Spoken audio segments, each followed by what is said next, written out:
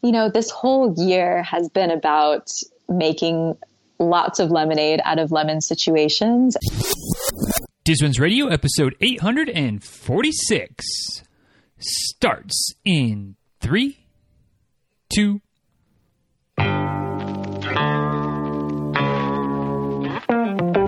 Welcome back to Diz Runs Radio, where I talk with runners from all corners of the running world about running, life, and everything in between. I'm your host, Denny Cray, and it's just about time to head out the door for an easy run and a great conversation. So if you're ready, then I'm ready. Let's get started.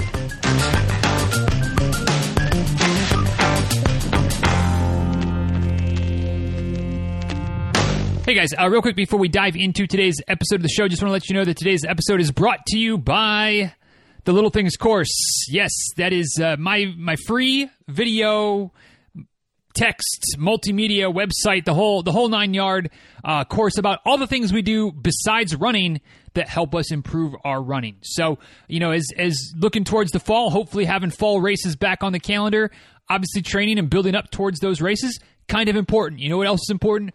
Doing the little things, taking care of your diet, taking care of recovery, maybe adding some cross training into the mix, soft tissue work, sleeping, all those types of things are invaluable to your growth as a runner, to staying healthy as a runner. And we tackle all of those things and a little bit more in the Little Things course. So you can point your browser over to dizruns.com/littlethings, enroll for free, as in free, no cost, no nothing. And check it out. Dive into it. Learn a few things. Implement a few things. That's maybe the most important part. You can learn all you want, but if you don't put it into practice, that learning doesn't do you any good. So check it out. It's things you've heard me talk about in the show before. It's things that maybe you know, but you don't know, or you don't know that you do know, or you know that you need to do it. Whatever the case might be, hopefully we can help you get going on the right track when it comes to taking care of yourself, adding the little things into the mix, because just because they're called little things doesn't mean they're not important. So check it out, dizruns.com/littlethings. And now let's go ahead and dive in to today's episode of the show. Hey guys, many of us have some pretty big goals for ourselves and our running, and today's guest is certainly no exception. She is currently on a mission to run 30 marathons in 30 countries before she turns 30, and in doing so is hoping to raise quite a bit of money for some very worthy organizations. And like all of us right now in the time of COVID-19, her plans have been changed, or the original plans maybe had to be thrown out and kind of adjusted to, but she's finding a way to keep going forward, keep working towards her goal, despite the obstacles that life has put on her way recently, which is, again, something I hope most of us can probably relate to as well. So I'm looking forward to today's chat and find out a little bit more about what she's doing, and maybe even more so about the why behind the big events and the big plans that she has in today's chat with Ms. Liz Warner. So Liz, thanks for joining us, and welcome to the show. Thank you so much for having me on. Yeah, it's a pleasure, and so looking forward to diving into it a bit, like I said. And guys, if you want to dive into it more yourselves as well, run2reach.com is the website. Just like it's spelled, all worded out. Run, RUN, TO, that type of two, reach.com. Instagram and Facebook, same handle, both places, which makes it always easy to find as well, at Run2Reach. And in case you need any links and anything, we'll have links for everything, as we always do in the show notes. And that for today is dizruns.com/846. Dizruns.com/846 for links to websites, social medias, anything else we talk about that makes sense to link to. As always, we'll have it all linked up. Dizruns.com/846. So, Liz, the way we always start off each episode of the show is with a very simple question that sometimes it has a pretty simple answer. Sometimes I feel like I have an idea where we might go. I kind of feel like I have an idea today, but I've been surprised before. But in any event, it always gives us a good place to start the conversation. And it's just to simply ask, what is your favorite distance to race and why? Yeah, I mean, without a question, I think at this point I'd have to say the marathon distance. So 26.2 miles. Only because even when I think back to my first marathon, which was back in 2013, I ran the marathon in Tokyo. Yeah, I mean, it completely changed my life. I mean, training for that race, it just gave me this surge of confidence. I had never sort of poured myself into doing anything like that before. And once I crossed that first marathon finish line, I mean, that was it. Like, I knew what my new passion was. I started traveling for marathons, and then eventually 6 years later, that's when I came up with Run to Reach, which has sort of become, I mean, again, like the most transformative thing I think I could have ever done in my life. And it's can completely just thrown my life in all different directions. I can't wait to talk more about it, but yeah, definitely the marathon distance, I would have to say, is my favorite. It's my go-to at this point. Gotcha. And I always have a little bit of a smile on my face when somebody talks about the marathon, and especially like you said, that first marathon, it was such a life-changing event. It sounds like it went pretty well, and I just kind of chuckled to myself because my first marathon was just an epic disaster of being ill-prepared Really? and just miserable, and this is stupid, and I'll never do this again. And of course, that went out the window. But, looking back at Tokyo, it sounds like it was a pretty good experience. I mean, was it that good of a, fairly smooth sailing, or was there a little bit more roughness along the way that you kind of glossed over there? Yeah, the funny thing is, so it wasn't the actual official Tokyo Marathon. So I used to live in Japan. I lived there from 2012 to 2016. And this race was actually for all the local, like, Tokyoites, people living in Tokyo, who didn't get accepted into the Tokyo Marathon. So it was sort of this like small race for maybe like only 200 or 300 people participated. It was kind of outside of the city as well. But yeah, it was, I had a blast. It was beautiful weather. I had been training for the marathon for several months, and I was also going through a pretty tough period in my life. My father just passed away, and there were actually no distance markers in this first marathon. So I think it was actually mentally tough to be like, I have no idea how far I've actually gone in this race. Okay. And this is like pretty painful.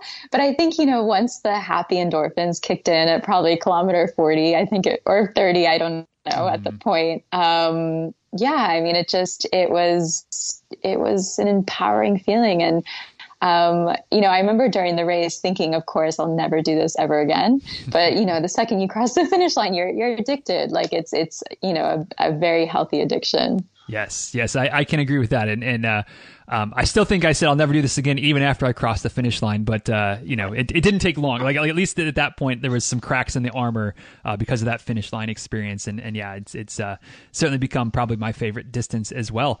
But before the marathon, Liz, what was running like? Had running been part of your life regularly leading up to that? Or was there some spur that kind of kicked you into running to gear up for that marathon? Or kind of how'd you get started in the sport of running? Yeah, so I actually was not a runner at all before this first race. I grew up playing the sport squash. It's like kind of like racquetball.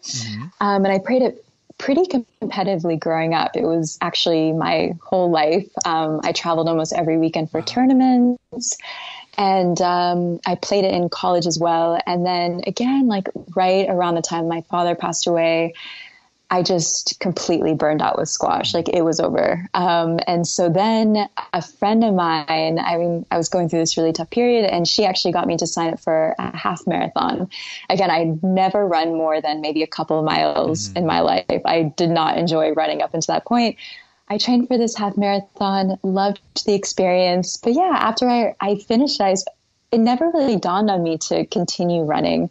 I actually sort of took almost a year off of doing anything because I just was figuring my life out. I moved to Japan, and then my Japanese tutor at the time, once I'd actually moved to Tokyo, he had signed up for this marathon.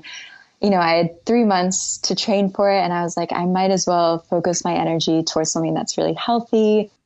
And, again, it was sort of that hour, a few hours during the day where, training for this marathon just became sort of my meditation. It was sort of my therapeutic outlet. And that's sort of always how I've seen running for me. It's my form of meditation. It's how I release a lot of my stress, like many people. So that's sort of my running journey up until my first marathon. Gotcha. And then how long did it take after that first marathon to sign up for another one? Was it pretty instantaneous, or did it take a little while to make it happen again? Yeah, it maybe took a few months. So I had been living in Japan after that first marathon for a bit over a year, and I was having a bit of trouble extending my visa for Japan. And so I told myself, if I'm able to actually figure out how to extend my visa, I'm going to sign up for a marathon someplace else in Asia. And so I found another marathon in Seoul, South Korea. And, sure enough, I figured out how to extend my visa and ran that second marathon. And just from there, that's when I decided, marathon running for me is going to also be about traveling and discovering different culture. And so from then on, I probably ran a marathon or 2 marathons every year and just, planned a trip out of it. And that's how sort of this whole project really took shape, is sort of marrying these two passions of mine, running and traveling, together. Gotcha. And I feel like that's certainly personally, that's part of my plans with running. Although I wish I could say I was ambitious to say, all these countries. Mine is more of the 50 states, run a marathon in every state. Although which is so cool. Yeah, I hope so. And I would be lying if I said that there weren't some ambitions to maybe, do some international travel and international running as well. But the big posted goal as of today is certainly the 50 states. Yeah. But with that goal of hey, you're enjoying running, you're in Asia, so it's I don't want to say it's easier to bounce around to different countries, but like some of the travel logistics may be a little bit easier than various parts of other parts of the world. But whatever I'm trying to say there is that you're able to travel and experience, like you said, different cultures, different countries, running races at the same time. When did the seeds for Run to Reach come into kind of focus? When did the plans start to come together to marry both the running and the travel aspect, which is awesome, but you could kind of say can be a little bit on the selfish side, but combining it with a charitable, doing good for others type of kind of blending those ideas together. Absolutely. So, okay. Fast forward 6 years, I guess, from my first marathon. I just been, traveling once a year to do only 1 or 2 races. And I eventually moved to Paris to get my master's. Got my master's, and actually during that year of studying, I was running a lot. I ran several marathons, one in Lebanon, the Paris Marathon, of course. And then I started this one job, and I was working there for a year and working really insane hours. And I literally didn't have any time to run. And on the weekends, I was just sort of recovering and catching up on sleep.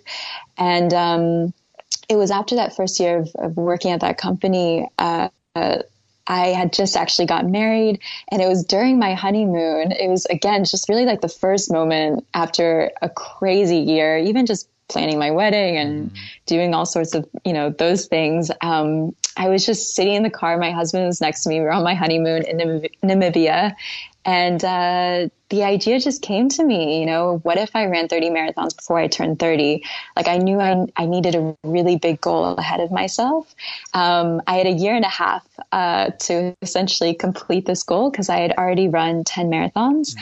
And I sort of blurted it out to my husband, and he was like, no, you're absolutely crazy. And, even just health wise, like, you've never run more than a marathon in a single year. Like, how could you actually take on 20 marathons in a bit over a year? And, but I let the idea sort of marinate in my head. And I'd always, I'd been working in marketing communications for the past, 8 years since I graduated college. And I was just ready to translate these skills into something more meaningful. I had this sort of urge within me for a good amount of years. And so I let the idea sort of sit. And that's when I came up with this, sort of the drive behind the project, which would be to partner with a local organization in each of the countries that I'd be running in going forward with this project.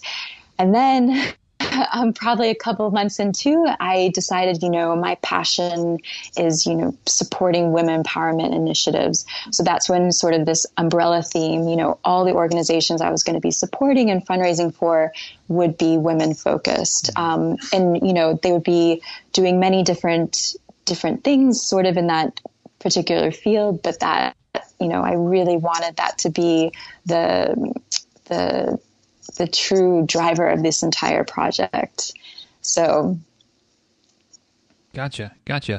Wow. So many things there as per usual, so many different questions that bubble up to my head when I'm hearing that. I guess we'll start with the running side of things first. Yeah.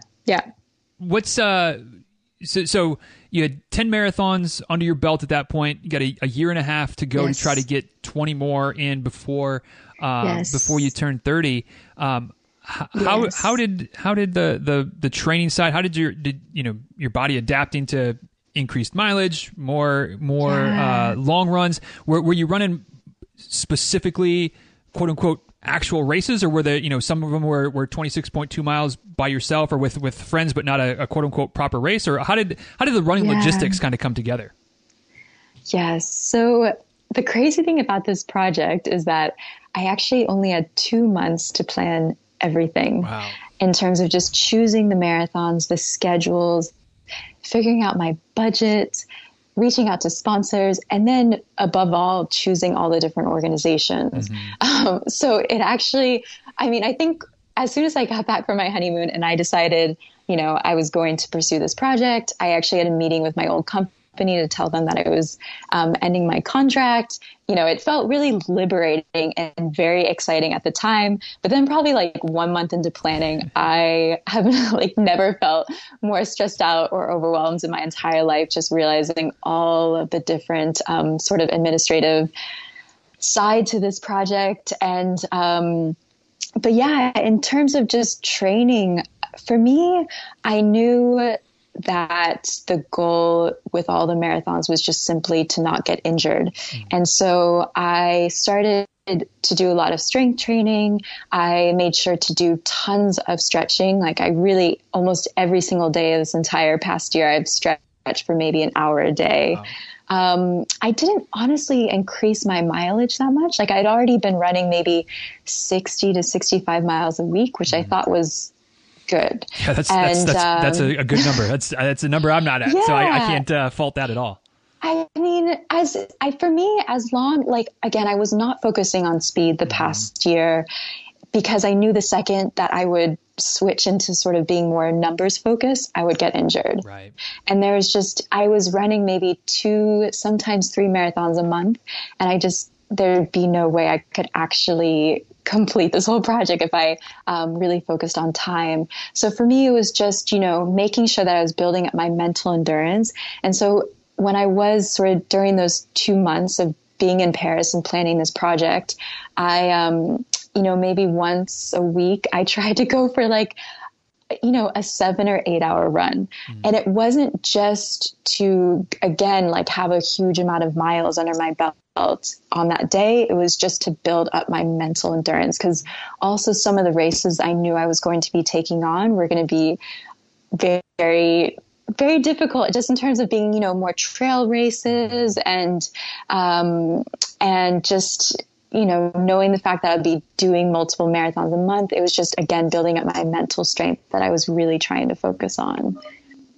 Yeah, I feel like that's an overlooked aspect for a lot of folks is the amount of mental endurance and mental focus and strength and whatever you want to call it, but that the mindset piece of running. Was that something that you kind of looking back, maybe I don't want to say struggle with, but maybe overlooked, neglected with some of the first maybe 10 marathons that you ran to recognize that you needed to focus on? Or how did you know that was something that you needed to be trained and worked on as you were kind of getting ready to gear up for this challenge? It's funny. I actually think I felt really good about my mental endurance, I think, going into it, probably better than my physical endurance. And I honestly, I think as you well know, I mean, taking on a marathon for me, I really believe it's 90% mental. Mm-hmm. And, all the people that claim that they could never run a marathon, I always tell them this, that it's just your confidence building, and like physically, you probably most likely could be able to do it. But I think it's just having the confidence. And I mean, of course, you do need to have some foundation of training. But for me, I think, there are even some races that took me over 10 hours because they were like really, really tough mountain races. And I think back to that original training where I just, again, tried to go for those really long, even sometimes very boring runs, just so I could, build up that sort of mental endurance to push through and not give up. And, I think also because for each of these races, I was running for a greater purpose than myself. And oftentimes when I'd be in these countries, the races would be sort of towards the end of the trip. And so I'd have, during the race, all this time to sort of reflect on all these incredible experiences working with the organizations while I was there. And so I think that also gave me a lot of strength as well, just knowing that this, all of these marathons were for a greater purpose as well. Gotcha. Yeah, there's certainly that component of when, like you said, doing it for a greater purpose, a greater reason, makes it I think a little bit easier to persevere. With my one limited experience of doing charity running, that was like that definitely on the days when the training isn't, you're not quite feeling it, or you get to that point in the race when it's like a little bit tougher, but for me, it was like you look down at I got team and training on my chest. It's like, all right, well, like, I'm doing this for kids that are fighting leukemia or whatever. Like I can keep going. I can run an extra 3 miles. Like I can do this. Absolutely. So I'm sure that certainly helps. From the fundraising side of things, and the charities, the organizations that you're working with, what was, again, kind of, maybe this is a little bit of a foolish question, but you're trying to identify 15, 20 different organizations out of the literal thousands, tens of thousands, hundreds of thousands of very worthy organizations out there. How did you kind of decide which organizations to try to get behind and support? Of course, it was a very exhaustive process, very time consuming. I think for me, even when I went into this project, I also was kind of jaded by the whole charitable giving sector myself. And, you would read about all these controversies of very big international organizations. And I was always, I think for the past 5 years, very skeptical of organizations, fundraising and just not knowing exactly where your money would be going towards if you chose to give to them. And so for me, it was very important. I think the most important to choose to work with organizations that were extremely transparent with what they do, their actions, all of their projects, exactly where their money goes. Because at the end of the day, that made it very easy for me to also communicate it to my potential donors. If you chose to give $25 to this organization, this is what you would get out of it. You would be buying a pair of running sneakers for an Afghan women runner, or you would be able to provide 5 years of healthy life to a woman in South Africa with family planning services. So for me, it was very important to be able to also quantify donation amounts. And I was very surprised, once I started reaching out to organizations at the very beginning, how, it's not always their fault, but very few organizations can actually give you these numbers. And again, it's not always their fault. They just sometimes don't have the resources to figure these things out. And sometimes it's not always as easy to just put a number in front of something. And I totally get that. But I guess for my campaign, I knew that was really important.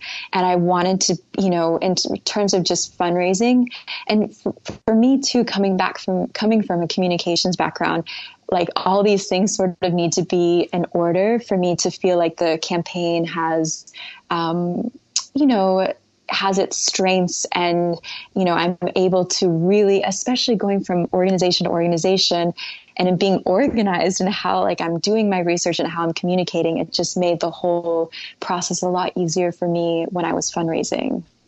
Yeah, it's a big undertaking. And where are we at now? You're closing in on, for those that aren't aware, we get to play the future / past game today, because we're recording this in the middle of May, and there's still about a month or so, not quite a month before your 30th birthday. So a couple marathons still to go. But by the time people are listening to this, it's going to be actually, as you let me know, serendipitously, not planned, but released on the day of your 30th birthday. So funny how that works out. Yes. So exactly. Some of this stuff has already happened, but as we're recording this, where are we at with fundraising? How are you doing on that front? How many races are still to go? Kind of where are we at right now? Which again is in the past when people are listening to this, which is an awkward game to play. But as we're recording, no. So at this point, I mean, hopefully by June 8th, I will have completed my 30 marathons. Basically, when all of the entire world started shutting down in mid-March, I had completed 28 races. I was actually in Yemen. I had just completed a marathon there and almost got stranded in Yemen, and that's a whole story in itself. But yeah, up until this point, I've completed 30 marathons. My 29th marathon is actually a virtual race, and my goal has been to get runners from 100 plus countries to join in for it. And so, it's actually been a beautiful silver lining in this whole crazy period now with the pandemic happening. Originally my last two races were supposed to be in Greece, and my final race was supposed to be on Everest Mountain, the Everest Marathon. But yeah, with this virtual race counting as my 29th marathon, I mean, it's involved so many people with this project. It's actually made fundraising a lot easier because, again, people are personally involved and invested in this race. And I still don't know where my 30th marathon will be. That will all be determined actually probably in the next week or two, because lockdown was just lifted here in Paris. So we're still trying to see if perhaps I could travel someplace else in Europe, and I'll probably do this last race, honestly, on my own. Mm-hmm. So that is sort of, but again, I think all of us have just had to adapt. And even when I got back from Yen, I just completed Marathon 28. I received a ton of messages from friends and family just being like, Liz, it's really okay if you have to postpone your project. It's okay if you have to do your marathons after you turn 30. But, this whole year has been about making lots of lemonade out of lemon situations. And, I'm also ready.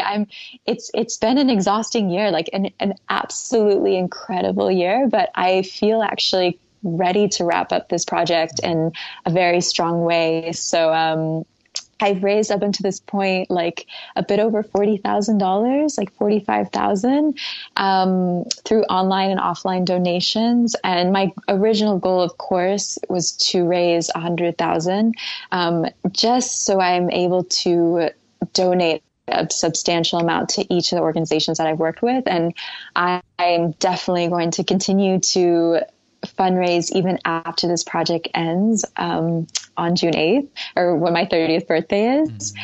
And I actually just launched a very big final fundraising push to try to get 2,600 people to donate $26 in the lead up of my final 26 miles. So I completely understand it's quite a big number, and I don't know if I have that many people in my network. But like I said, I'm planning to continue to fundraise even after this whole mission ends.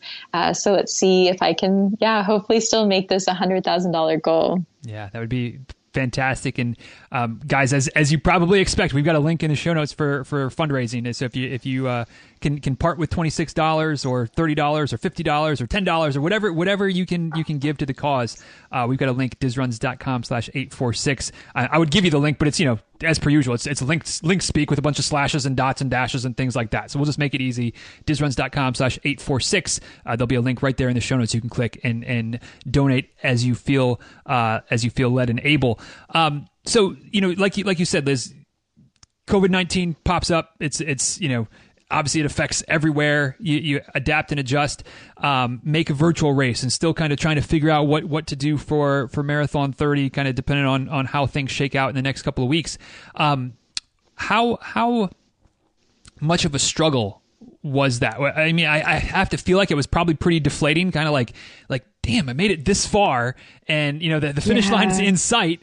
And now all of a sudden, I mean, not that it was obviously completely out of your control, but it's right. not what you had planned. And I think this is something that pretty much all of us can relate to. Just about everybody I know had races canceled, spring race plans completely thrown off, even outside of running, life plans completely adjusted. How did you? I'm assuming it was difficult, but how did you kind of come to grips with the challenge, the change of plans, and try to pivot, obviously into doing a virtual race and kind of playing the last one by ear? But how much of a difficult process was that for you? Of course. Like I sort of mentioned before, right when the world was starting to shut down, I was on this remote island off of Yemen, and I did not have internet access for 8 days. I luckily had brought with me a satellite phone. So every few days I was calling my mom or my husband, and they were sort of letting me know that the world was about to shut down. The US was issuing a travel ban. And so I sort of had this 4-day buffer period while I was on this remote desert island to sort of process everything. And I knew that all the races were going to be canceled. Of course, it was upsetting at first because also for the last marathon, I had a documentary crew that was supposed to be following me, and we had just secured a large amount of funding for them to come to Nepal. And, all of these things that had taken hundreds of hours to prepare were sort of just, falling through the cracks. But it's just, this is what has happened to all of us. And I think not even for a second I've really found any time to feel sorry for myself because, also as soon as I got back from Paris, I had more than a few friends who immediately lost their jobs. And it's just like, yes, I've poured my heart and soul in this project the past year, but like the whole world is crumbling now. And again, it's making lemonade out of lemons. And I've definitely had to pivot in quite a few ways over the past year. A lot of, part of this project has not gone to plan. So I feel like it's just been my coping mechanism. How can I take this situation and turn it around? And like I said before, like with this virtual race, I'm not on Everest Mountain, but, over the past week, even since I've launched it, I've connected with runners in Bhutan, Kuwait, runners in Syria, in Iran. And it's like that, I think, is just so much more powerful than just me running a race on my own in any part of the world. It's really bringing people together. And also with the virtual race, of course, I've chosen to fundraise for the WHO's COVID-19 response fund, and just to really tie in what's happening around the world, because I want people to feel a part of Run to Reach. Like, this is not just my own personal project anymore. I want, I think what's so powerful about running is that it transcends borders, it transcends political situations, transcends conflict. And I think that's something that I really hope to also communicate with this race, is that I want it to be fully inclusive and just for it to bring us all together, just again, what this global pandemic has done. So yeah, it was difficult, but life has been difficult for everyone. And so again, I think in the grand scheme of things, I have a roof over my head. I have, an amazing support system. I have food on the table, and not even a lot of people can say that. And I think that's also been, just such a disheartening part about this whole conflict, is just reading about the most vulnerable people who are being affected by this. And I've just found very little time to feel sorry about my situation. And it's actually, like I said, turning out to be a really beautiful silver lining with the virtual race. Right. Yeah. It's definitely, it allows for some perspective and is as inconvenient as it might be for some of us. I mean, again, first world problems, like we're still able to connect. We're still, talking across continents, like, and it certainly could be a lot worse. And it's a good reminder of that. And I'm sure also that some of the traveling, different places that you've been, also helps to provide some of that perspective. So I would love to kind of, as we're getting, the last 10 or 15 minutes today, maybe hear some stories of some of the places you've been, the people that you've seen, the cultures you've experienced. You mentioned that Yemen had a bit of a story. I don't know if you want to dive into that one again or not, but I'll leave it open to you. What are some of the cool places you've been and experienced along the way? Of course. So at the beginning of this, planning stages of this project, I originally chose marathons in just places I selfishly wanted to travel to.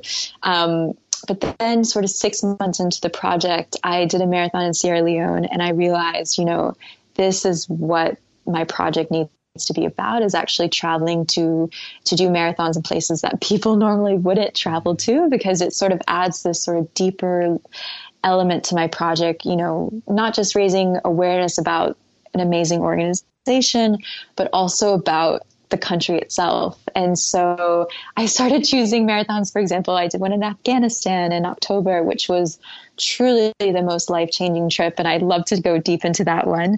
Other really cool marathons, I did one in Madagascar, Cote d'Ivoire. I'm trying to think of others towards the end of last year. Mongolia. And it just, I think the marathon in Afghanistan, that was a particularly interesting one. My mom was very unhappy with me going there. And, but I think with all of these countries, especially that are sort of weighed down with negative images in the media, especially with Afghanistan, I was going with a reputable, like a respected tour agency that often travels there. And so I knew it was going to be a really profound trip. And the organization I was working with there is called Free to Run. And it basically provides safe spaces for Afghan women to participate in running or in sport. So it was just also such an incredible trip, because not only was I just going there and visiting the country, but I was spending 10 days with these really fiercely courageous Afghan women runners who were going to be running the marathon with me. And so it was just a really, with so many of these trips, just eye-opening to hear the stories of the local people. And, it sort of just smashed all my preconceived notions of what people in Afghanistan, how they would talk, what their perspectives were. Just even some of these Afghan women, they were like open books with sort of talking about horrific experiences in their lives, witnessing bombings, etc. But then they would, be going into switching the conversation and just be telling me about how Game of Thrones was their favorite show, and how they had just watched or just read Michelle Obama's book Becoming. And so it was just also, I think, just such an incredible experience to realize how much or how many commonalities we have with these people that we sort of consider others or from very different cultures from our own. And just even learning about, again, some of the issues, even from the perspective of uplifting women in a lot of these countries where women clearly don't have the same rights as, women in the US or in Europe and the Western world. So that's also just been extremely eye-opening. And it's also just renewed. I feel like this whole past year has renewed my hope for humanity, because it really, also working with a ton of these local, like smaller organizations, is just seeing how much impact they're actually having. It's really hard to put, I think even the past month since I've been back in Paris, I'm sort of just starting to process everything and like unpacking all of these experiences in my mind. Cause it's actually was really crazy, because for almost 10 months, I didn't come home at all. And I was just bouncing from place to place. And with that came, working with a different organization each country, which also just was hard to, it's almost like the days just never happened because it was just so many different experiences all at once. But yeah, I mean, it just was an incredibly humbling experience. And I feel very lucky to have traveled places that I don't think I could have ever dreamed of going to before Run to Reach. Right. This may be an impossible question, so I recognize the fallacy of the question, or the futility, I guess, is a better word, the futility of the question I'm about to ask. But what has been the best part of the last year and a half? Has it been the travel, the running, the relationships, the benefit of supporting the organizations and the impact that has? Like, if you had to nail down one thing, and you can be selfish here, you don't have to say that it's the right answer of the difference you've made. But what's been the best part of Run to Reach so far for you? That's really hard because, of course, I mean, the whole package. But, if I really had to think back on the most meaningful aspect, I mean, it's always the people that you meet along the way. And I've made truly best friends out of the past year. Friends that I've met at one marathon and then who decided to join me on another part of the trip. And luckily, I mean, some of these trips, I would say a number of them, I went to these countries on my own, but then quite a few of the trips I had friends joining me for them. And and it's just, I think back on certain conversations I've had with people, with local people meeting in these countries that, I mean, it just was absolutely mind expanding, some of these conversations. Just, again, I not afraid to admit this, like I would go into these countries sort of having this sort of preconceived notion of what I read about it beforehand, or just, what the media, what sort of information the media fed me all throughout my life that sort of shaped my perception of this place. And it was just absolutely amazing, sort of smashing all of these preconceived notions and creating really amazing memories, mostly, again, by the people that I met in all of these countries. I would say it would mostly be, I guess, the human connection aspect of the past year, and really learning about these cultures and the issues in some of these countries from the people themselves living there. And I mean, the running aspect, I still don't know how I didn't manage to get injured, or like I'm a very clumsy person. So the fact that I didn't, fall down the stairs or trip on something, and it obviously would have just ended everything for me with this project. But, I mean, the whole package, like, I think for me, going forward, even just in terms of future physical, challenges I hope to continue taking on. Like, I definitely feel like, again, that I've built up my mental strength enough that I hope to do more ultras in the future. And that's something that I still want to continue doing after this. And, even though this project is wrapping up, I know I'll have more ideas, in the works, hopefully in the future. I mean, I'm definitely looking forward to finding a job, like a normal job, I think, in the next few months, if that's even possible with what's happening. But yeah, I mean, I think it's always the people that have the most impact. And I mean, all of the sort of extra details on the side, like I loved trying all the different foods in all these countries. I mean, I definitely experienced quite a lot of food poisoning over the past year. And especially during some of these races, I experienced quite a bit of food poisoning, and it was painful, but yeah, just all of these, elements of travel. And I think what was so exhilarating also about the past years, and what I love so much about traveling, is that, you can only plan so much. And there would be like instances I would honestly show up in a country and I didn't have anything planned. And not even because I wanted it that way. I just didn't have the time to actually plan out logistics, or plans fell through, or I don't even know. So, and it was also just figuring it out along the way. And I also think that's been a beautiful part of this project, is that I honestly feel like if I was picked up and sort of placed in any part of the world, I feel pretty confident that I could find someone, like a kind human, to help me and help me find my way at least. And, that really could extend to Afghanistan or, Yemen or all these places that you sort of imagine the people there being, just in a very vulnerable position where they would not perhaps want to help you, but that's not at all the case. And, there are incredibly warm and hospitable people wherever you go. So I think that's also been a beautiful part of the past year as well, is just sort of realizing this again. Yeah. Yeah. As you mentioned a couple times now, kind of getting ready for this project to wrap up. As much fun as I'm sure it was, as life changing as it obviously has been. You said, not being home for weeks on end, months on end. Like, it would be nice to unpack and relax a little bit. Yes. Although then you're coming home and world is crazy right now. So who knows what that's going to be like. But as we're wrapping up, kind of the quote unquote philosophical question that I like to ask at the end here, something it's a little bit kind of open ended. But and again, this might be an almost impossible question, or there might be a half a dozen things that you can rattle off, and that's fine. We'll take it as far as it goes. But it would be curious, things you've learned, lessons you've learned from this, the last year and a half of putting this together and doing the fundraising and doing the running and the relationships and the people, the places you've been.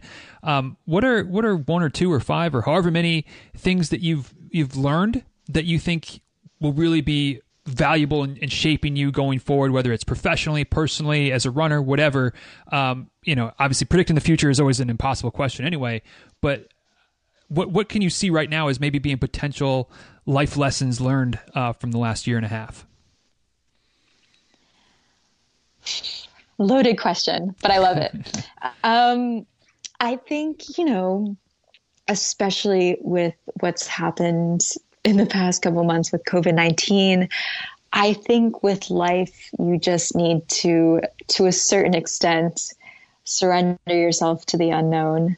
And I think just having this sort of making lemonade out of lemons mentality as much as you can, is the best lesson I think that I can take away from the past year, because there have been a lot of bumps in the road. And, even I set quite a lot of expectations for myself with this project, and nothing ever goes as planned, ever, ever, ever. So, I think whenever I meet anyone who sort of expresses to me that, I have this crazy idea, I've wanted to do it, but I don't know when is the right time to do it, or I have all these responsibilities. Like, my answer is always, there's never a good time to pursue a crazy idea. And, a crazy idea could be something small. It could be something huge. But I do think that, obviously life is very short, and it would be a tragedy to get to 80 years old, or if you were to live that long and just think back on that crazy idea, and like, what a tragedy to regret not having at least tried to pursue it, and I think, I've always been a pretty impulsive person. I don't think a lot of things through, and I think that's my greatest fault, but I also think it's one of my greatest qualities, because it has sort of thrown me in really crazy situations where it's forced me to grow, and it's forced me to open my eyes. It's allowed me to meet so many amazing people. It's pushed my physical and just emotional boundaries as well.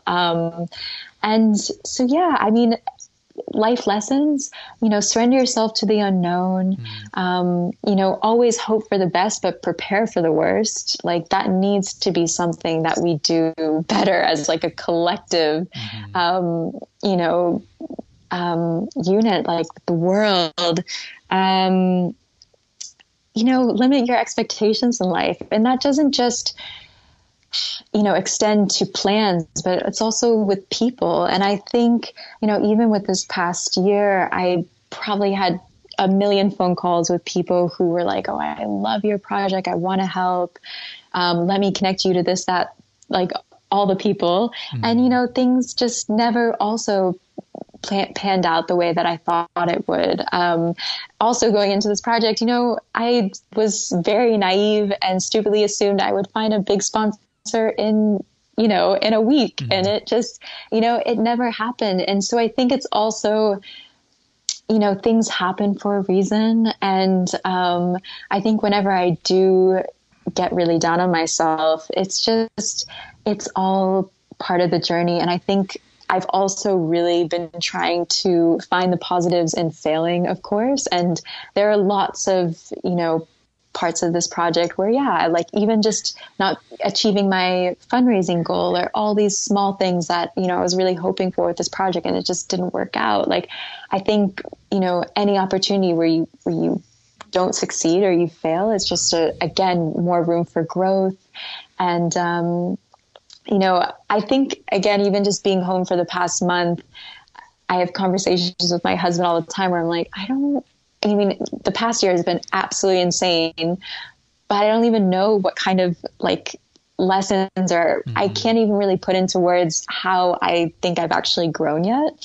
But I think, you know, by just doing something that scares you and, you know, even for me, like I'm not a very outspoken person. And so even when I've been campaigning and raising awareness about all of these different causes that I've been supporting over the past year, it's completely out of my character to do so. Like I've always, you know, my entire life been sort of working on the back end. And so for this project, I've sort of had to be in the spotlight, or not spotlight, but be in the public. And that has made me feel really uncomfortable in many instances. But I think, again, that's how you grow. And that's, you know, no matter if you come out of it, you know, having succeeded or failed, like it is an experience that will shape you forever. And that, I mean, to me is like the meaning of life is how can you, you know, throw yourself in opportunities or experiences that will allow for infinite expansion of both heart and mind. And that's always been sort of my goal for my own life personally. Yeah. It's like you said, I think in the coming months and years, once you get a little distance from this, the lessons, I mean, already learned a lot, no doubt, and shaped by this for different, you know, forever. But there'll be continue to be more and more things coming. So be curious, you know, 5 years from now, you look back and going, oh yeah, I learned this and learned that. And there's gonna be so many things that continue to come out of this quite an amazing trip. And guys, once again, if you want to find out more about what Liz has been doing, now that she's, you know, as we're talking about in the present, but in the future, but in the past, now that she's 30, because you're listening to this on her 30th birthday, she's wrapped it up, done the 30 marathons. Check out all the information at runtoreach.com or at runtoreach on Instagram, Facebook, dizruns.com/846, the link to get back to the show notes for today. We've got the link to donate as well as the fundraising continues and the good work from this last year and a half's ambitious plans. The good work continues, and we can support that. dizruns.com/846. So, Liz, thank you for making the time. And again, as I'm saying this, you know, good luck for the last couple of races. But as people listen to this, congratulations on the last couple of races and wrapping it up. Let's hope. And certainly wish you nothing but the best going forward. And you know, hopefully stay in touch. And who knows, maybe somewhere down the line we can do this again at some point. Yeah, sounds great, Denny. Thank you so much again. All right, guys. Thank you so much for taking the time to listen to today's episode of the show. Hope that you enjoyed the conversation between Liz and myself. And as per usual, would be curious to know what stood out to you from today's episode. What was something that we talked about that really kind of hit home with you? For me, it was more or less a theme from the whole episode, and more or less a theme for, you know, kind of where life is right now and kind of adapting and coming through it. You know, I think Liz used the phrase, you know, turning lemons into lemonade or making lemonade out of lemons 3 or 4 or 5 times during the course of the conversation. And I think that that's something that is important to remember, important to be willing to do. I know a lot of us as runners tend to be a little bit more on the type A end of the scale. You know, we like to plan things out. We like to have our race schedule locked in place well in advance. We like to have our workouts scheduled. We know what we're doing on what day, and you know, heaven forbid, we try to deviate from the plan, right? We get locked in, and to a certain extent, I think that's a good thing. I think I've said several times, I'm a fan of routine. I'm a fan of consistency. I'm a fan of getting into a groove and using that to our advantage. But when life happens, which is a phrase I know you've heard me say at least once or twice. If you've listened to like 3 episodes of the show, I've probably said that a half a dozen times, right? If you've been listening longer than that, you've heard it multiple times, right? Life happens. Life happens when you're trying to plan out 20 marathons to run around, literally, various places all around the globe in a year and a half. Things are going to happen. You're going to have travel issues. You're going to have communication issues. And you just got to adapt. You got to adjust. You got to make it work. And then just when you're getting close to the finish line, a couple races to go, boom, worldwide pandemic. Everything shuts down. No travel, no races, no nothing. Got to make it work. And obviously, Liz has done that. And it's something that it just struck me how, y'all know, I've talked about the parallels between running and life, the metaphors, the lessons, whatever you want to call it. And here's one playing out in real time. As runners, we have to adjust. We have to make it work on race day, during a training run, whatever the case might be. Things aren't perfect all the time. In fact, things are rarely perfect, ever, let alone all the time. We make it work. We get it done. We get the job done. We get across the finish line. We get our miles in for the day. We get our work done, and we keep moving forward. And when that happens in life, it's not fun. It's not enjoyable. It's not something any of us look forward to or celebrate. But we got to keep that same attitude, that same mindset of figuring out what's the best way to keep moving forward.